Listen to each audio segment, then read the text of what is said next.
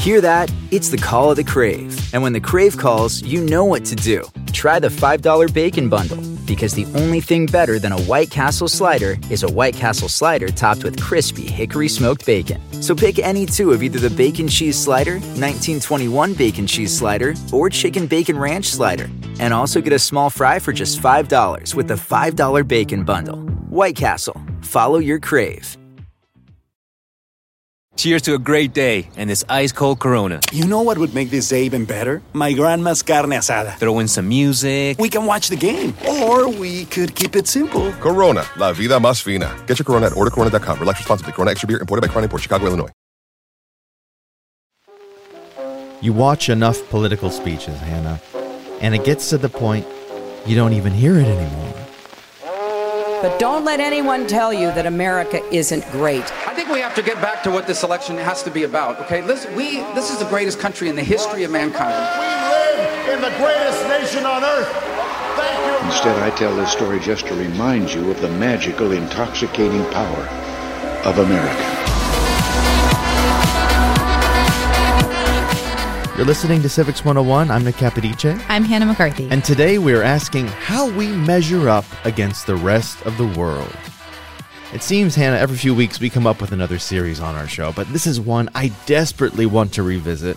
It's called Us Versus, or US Versus, where we compare other successful, or sometimes unsuccessful, governmental systems to our own. And today, something we get asked about constantly, the two-party system. Why do we have it? Can it change?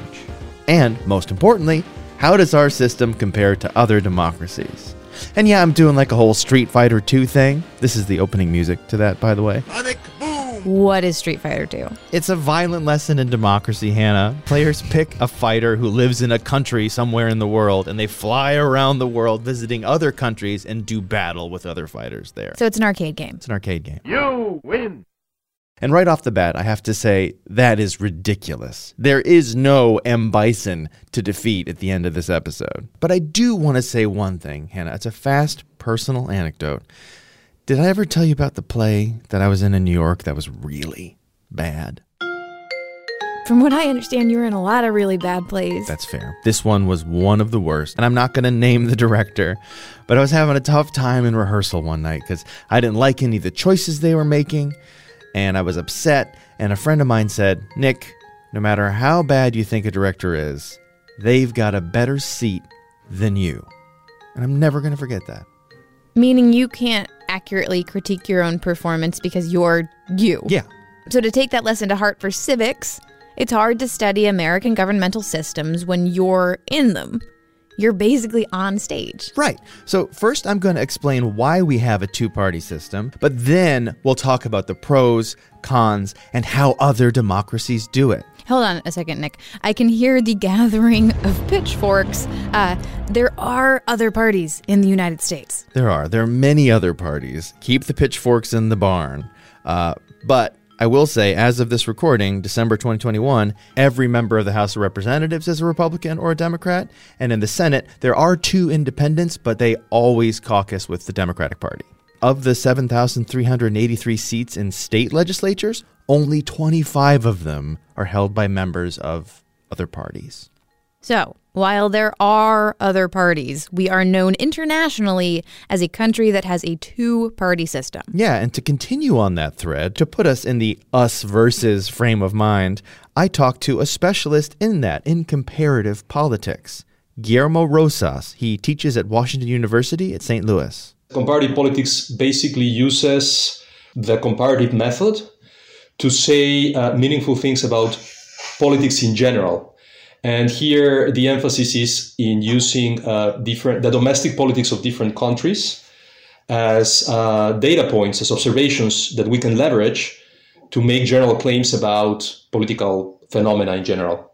Guillermo told me that his students get very animated when he teaches the two-party system because they are frustrated. It's not that they are apathetic, but they certainly feel alienated oftentimes, right? They see two options nowadays.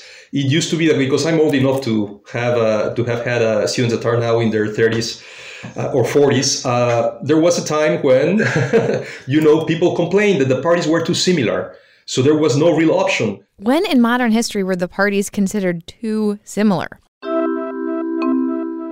After World War II, there was this era of political post-war consensus, where policy had very little to do with whether you had a D or an R next to your name.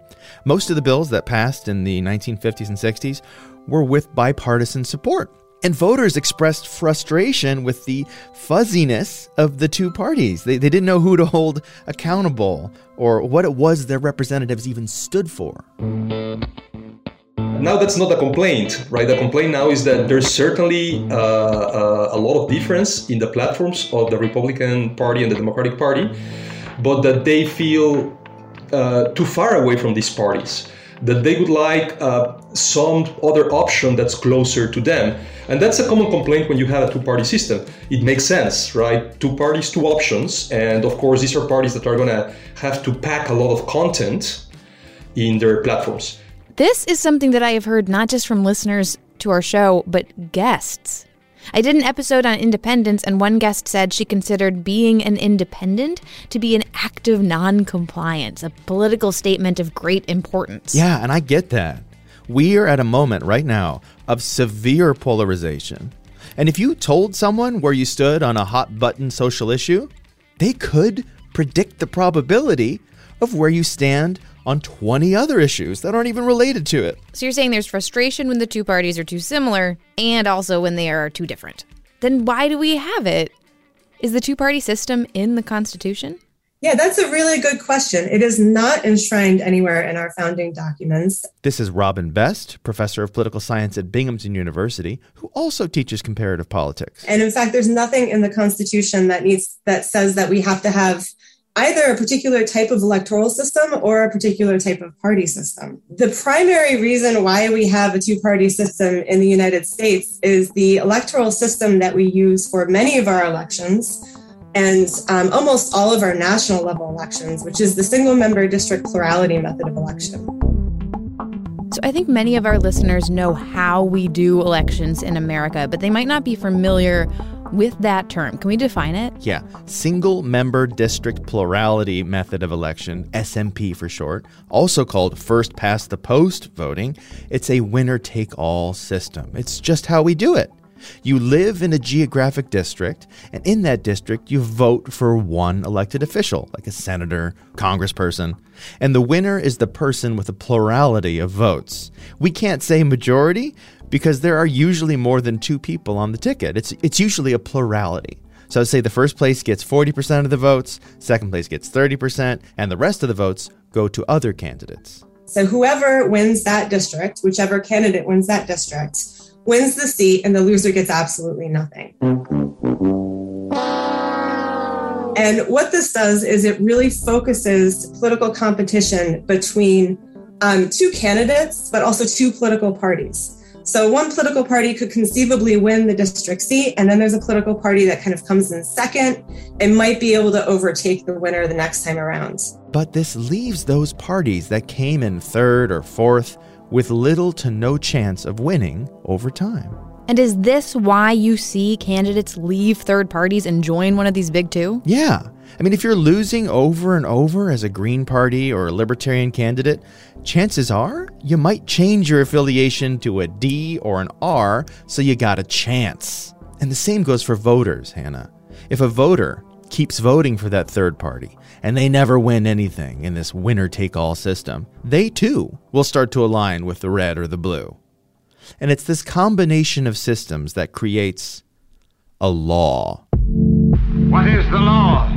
Duverger's law. Duverger is very celebrated, and with good reason, as having come up with a statement that, for political scientists basically has the force of law. This is one of the closest things we have to a law in political science is Duverger's law. So this was Maurice Duverger, who expressed this relationship between a single-member district plurality method of election and a two-party system. So Duverger's law is very simply that the single-member district plurality method of election tends to favor a two-party system. That is the law. Are we not men? And it's for precisely the reasons that we've been discussing. So Duverger himself separated the process here into a mechanical effects and then a set of psychological effects. That law says as long as we have winner-take-all, single-district plurality voting, it's a pretty sure bet that we'll be in a two-party system. But that's not to say that we're going to forever be Democrats and Republicans. We have had a lot of parties over the years. Oh, we sure have. Should we go through the list just for old time's sake? Maybe we should get you a button that you press that just does classical music and a carriage running down a cobbled street, because it would save you a lot of time. It's true. George Washington was our only president who wasn't aligned with a party. He hated parties. That man saw a balloon on a mailbox, he would drive right by. He would see them start to form during his administration. But in his farewell address, he excoriated parties. He said the spirit of parties, quote, serves always to distract the public councils and enfeeble the public administration. It agitates the community with ill-founded jealousies and false alarms, kindles the animosity of one part against another, foments occasionally riot and insurrection. But they happened right away. We started with the Federalists, led by Alexander Hamilton, and the Anti-Federalists, led by James Madison and Thomas Jefferson. The Anti-Federalists start to go by the Democratic Republicans, the Federalists die out around the War of 1812, and the Whigs rise to take their place. The Andrew Jackson-led Democrats come to contend against the Whigs. The Republican Party branches off the Whigs and grows into power to battle the Democrats, and from 1854 to now, it has been two parties, Republicans and Democrats. And I have to add, what those parties stood for changed an awful lot over 150 years. We've done episodes on the Republican Party and the Democratic Party if anyone out there wants the full story on realignment. But I can't help but wonder, is there a possibility of fulfilling George Washington's fantasy? Can we exist without parties at all? It seems improbable. Guillermo told me about a famed political scientist named Erich Elmer Schatzschneider, who said that contemporary representative democracy is really not even imaginable in the absence of parties. Why? Let me see if I can encapsulate this in a 1-minute elevator pitch. I may fail. But the best explanation is that once you have representatives in Congress, you are selecting people that come from geographically circumscribed territories. So there is in principle no reason why people that show up in Congress or in Parliament the first time have some sort of pre-built allegiance to a particular party, right? However, once they show up, they realize that they are going to be there for a while, right? Their terms vary from 2 years to 3, 4, or whenever the next election is, and that they are going to have to be passing laws and building coalitions. And if you want to succeed, if you want to get laws passed that your constituents love, and don't forget, if you want someone to bankroll your campaign, you align with one of these coalitions. You may not agree with them all the time, but you do most of the time. The dirty secret is that politicians themselves know that they are tying their hands when they enter into a party, right? They are tying their hands, and they are oftentimes called to do things that they do not necessarily believe are in their best personal interest. But they trade this off for the opportunity or for the predictability of belonging to a coalition that they understand. Parties in politics, two parties in America. They are here, and they're here to stay. But is that a good thing or a bad thing? Well, we'll talk about that, as well as how we measure up to other countries, right after the break. But first, if you want to read about how the parties changed as part of a complete primer on how America works, check out our book, A User's Guide to Democracy. It has got the 101 on everything, and is peppered with wonderful cartoons by New Yorker cartoonist Tom Toro. Also, we got a fun, goofy, free newsletter called Extra Credit. Let us say hello in your email every 2 weeks and tell you about the stuff we cut out from our episodes. Subscribe at civics101podcast.org. Walmart Plus members save on meeting up with friends. Save on having them over for dinner with free delivery with no hidden fees or markups. That's groceries, plus napkins, plus that vegetable chopper to make things a bit easier. Plus, members save on gas to go meet them in their neck of the woods. Plus, when you're ready for the ultimate sign of friendship, start a show together with your included Paramount Plus subscription. Walmart Plus members save on this plus so much more. Start a 30-day free trial at walmartplus.com. Paramount Plus Essential Plan only. Separate registration required. See Walmart Plus terms and conditions. Hey there, everyone. Hey, folks. The whole Civics 101 team is here in D.C. for a week. That's why you hear cars and stuff whizzing by. We are in the district to talk to the people that we talk about on a daily basis. And a lot of those people work in the executive branch. That is the largest employer in the world. And a lot of those people work in the civil service, where, after the assassination of James Garfield, it's a long story, they take an exam to make sure that they are the right person for their job. But if you run a business and you're not the federal government, the best way to search for a candidate isn't to search at all, but to match instead.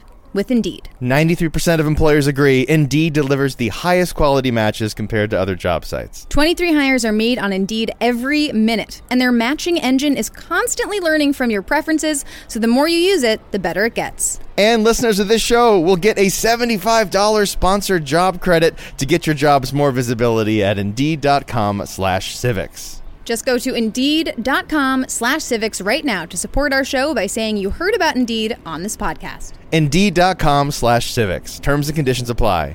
You need to hire? You need Indeed. When your space has the long-lasting, noticeable scent of Airwick Vibrant Essential Mist, you'll want to invite everyone over. From book club to reality TV watch parties, even the in-laws. It smells amazing. Airwick Vibrant Essential Mist is infused with 2 times more essential oil versus regular Airwick Essential Mist for our most authentic, nature-inspired fragrance experience. Airwick Vibrant Essential Mist is perfectly portable and effortlessly easy, the way fragrance should be. Now that's a breath of fresh Airwick. We are back, and don't forget, Civics 101 is always free to listen to, but thrives on listener support. Please contribute to civics education with a donation at civics101podcast.org.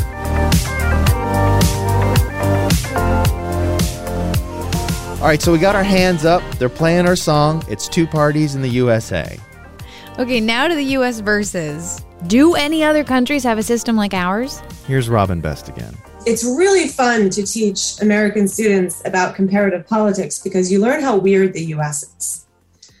The U.S. is actually really strange and unique on a number of dimensions. And the 2-party system is actually, in this day and age, quite rare as well. There are a few countries that have a system where the same 2 parties are vying for seats like us, notably Jamaica, the Bahamas, and Zimbabwe. And there are other countries that vote like we do, but don't have a 2-party system. Some of the other countries that use single-member district plurality elections, like Canada or the United Kingdom, they have very significant third parties that manage to enter their national legislatures, and we just don't.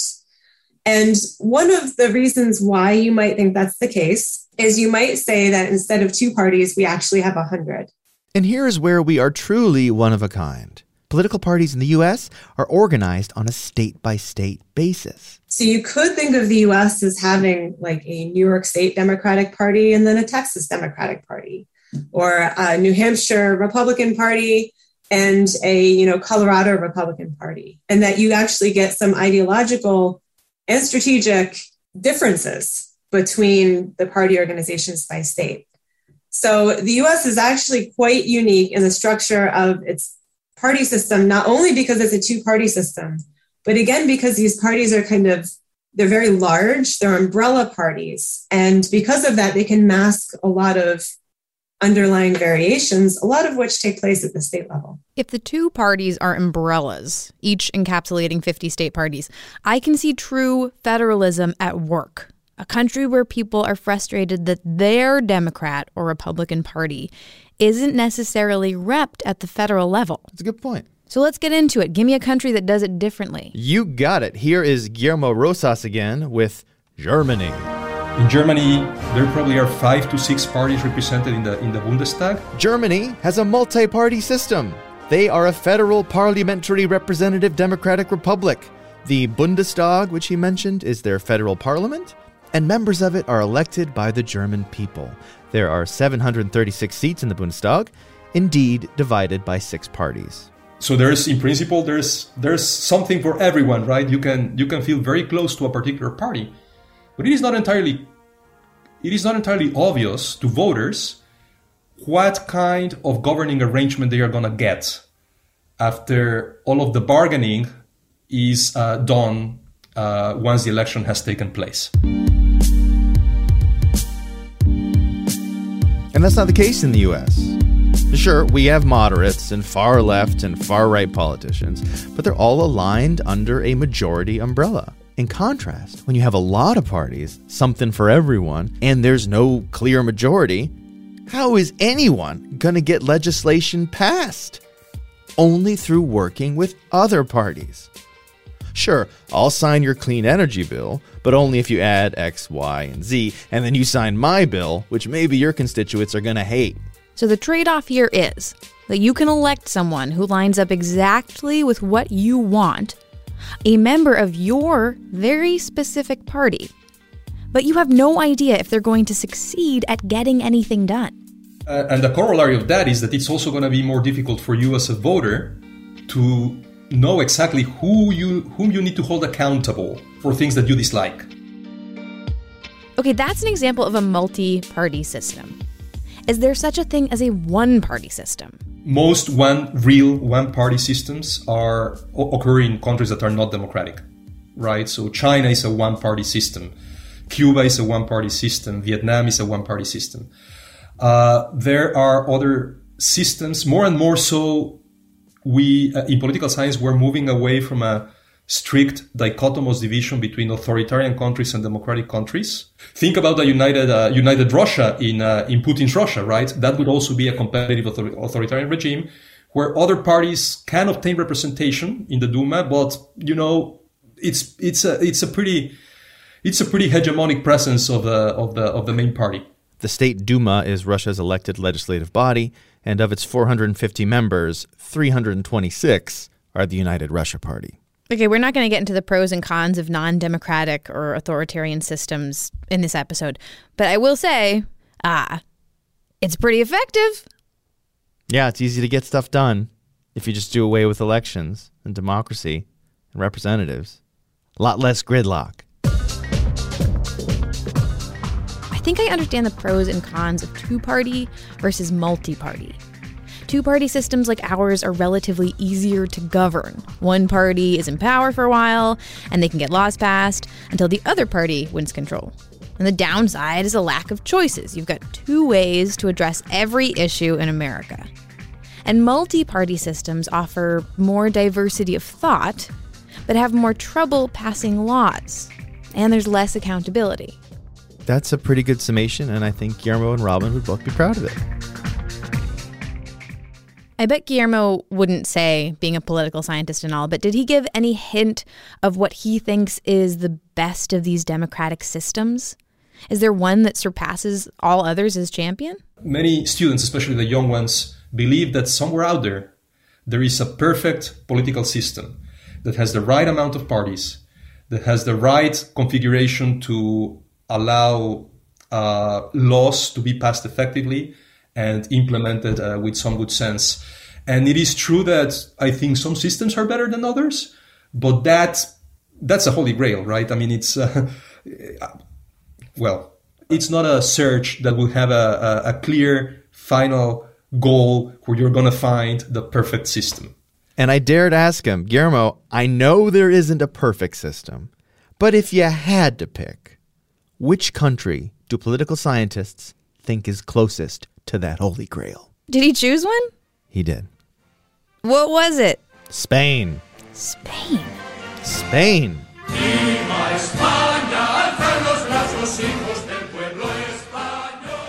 Spain would be kind of the place that people have in mind. And, if you have been following politics in Spain, it's anything but placid, right? There's also a lot of problems. It's complicated. But the argument there would be that the way that Spanish voters send representatives to the Cortes, to their parliament, is that they are also divided geographically. I'm going to try to break down how Spain does it, and I hope we don't make a hash of things.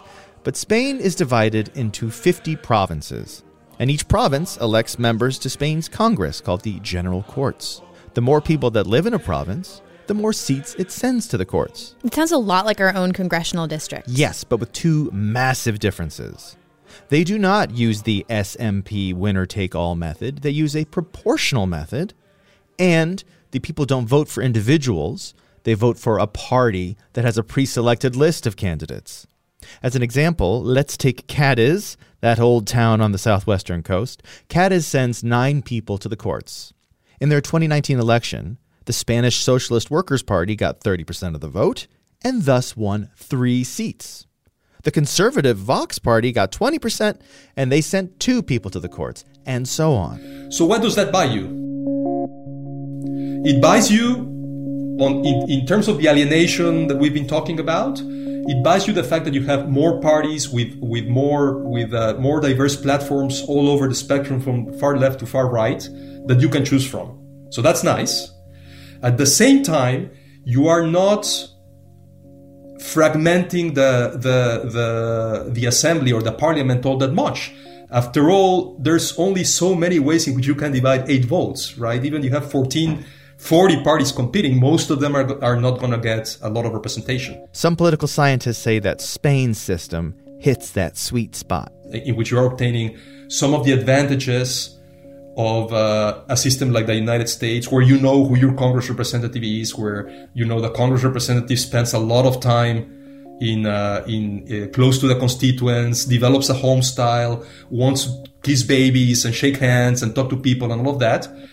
And the advantages of the more proportional systems that we tend to find in continental Europe, where there is more possibility for different interests to be represented. All right, my last question is, how do we measure up? Who wins in this us versus? Now, I am not saying, if we want to go back to the Street Fighter 2 reference at the beginning, that we should all choose Vega instead of Guile. I think maybe 1% of our audience is going to get that reference. Fair. That's fair. Guile is from the U.S., everyone. Vega is from Spain. But Spain is by no means a consensual nation politically. They've got divides and problems like we've all have divides and problems. But to know how the U.S. would do in a comparative matchup against Spain, Guillermo said, we can't. We have to wait and see. You know, the American two-party system has its problems. I'm not going to stand here and say otherwise. But it also, what I like about it is that it provides ample opportunity to build relatively lasting majority coalitions.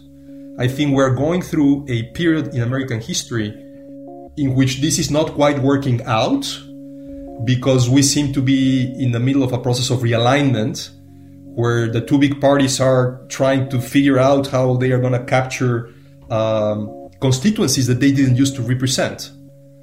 And I think it's going to take a while for the parties to sort this out. But I like the 2-party system because of that, right? It especially in a country that's as heterogeneous as the United States. And in this liminal space of a realignment, the 2 big parties are looking to their constituents and deciding what their new platforms are, what the party stands for. And once we get through this phase of what Guillermo referred to me as growing pains, only then can we better assess how we measure up on a global scale. All right, until then, I'm sticking to Tekken.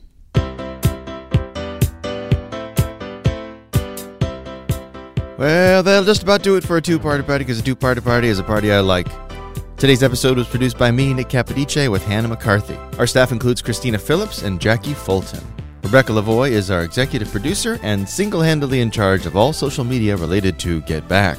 Music in this episode by Electro Swing, Creo, BioUnit, George Gaskin, that's this guy, Star-Spangled Banner, Ari De Niro, Scott Holmes, Yoko Shimomura, who is the brilliant composer of the music in Street Fighter 2, and finally that composer who didn't write Bobby Made a Kishki, Chris Zabriskie. Civics 101 is a production of NHPR, New Hampshire Public Radio.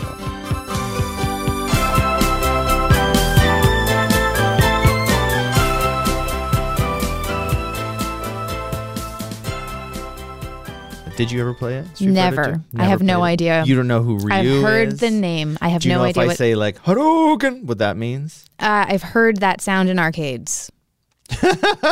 You know, I was once mugged as a kid, and my clothes were stolen off of me to sell for Street Fighter 2 tokens at the local arcade. Who's going to buy those clothes for tokens? Not my They probably realized they were really mugging the wrong kid when it came to fashion sense. If you have kids or pets, you know stains and odors in your carpet and upholstery are inevitable. But the experts at ChemDry can help.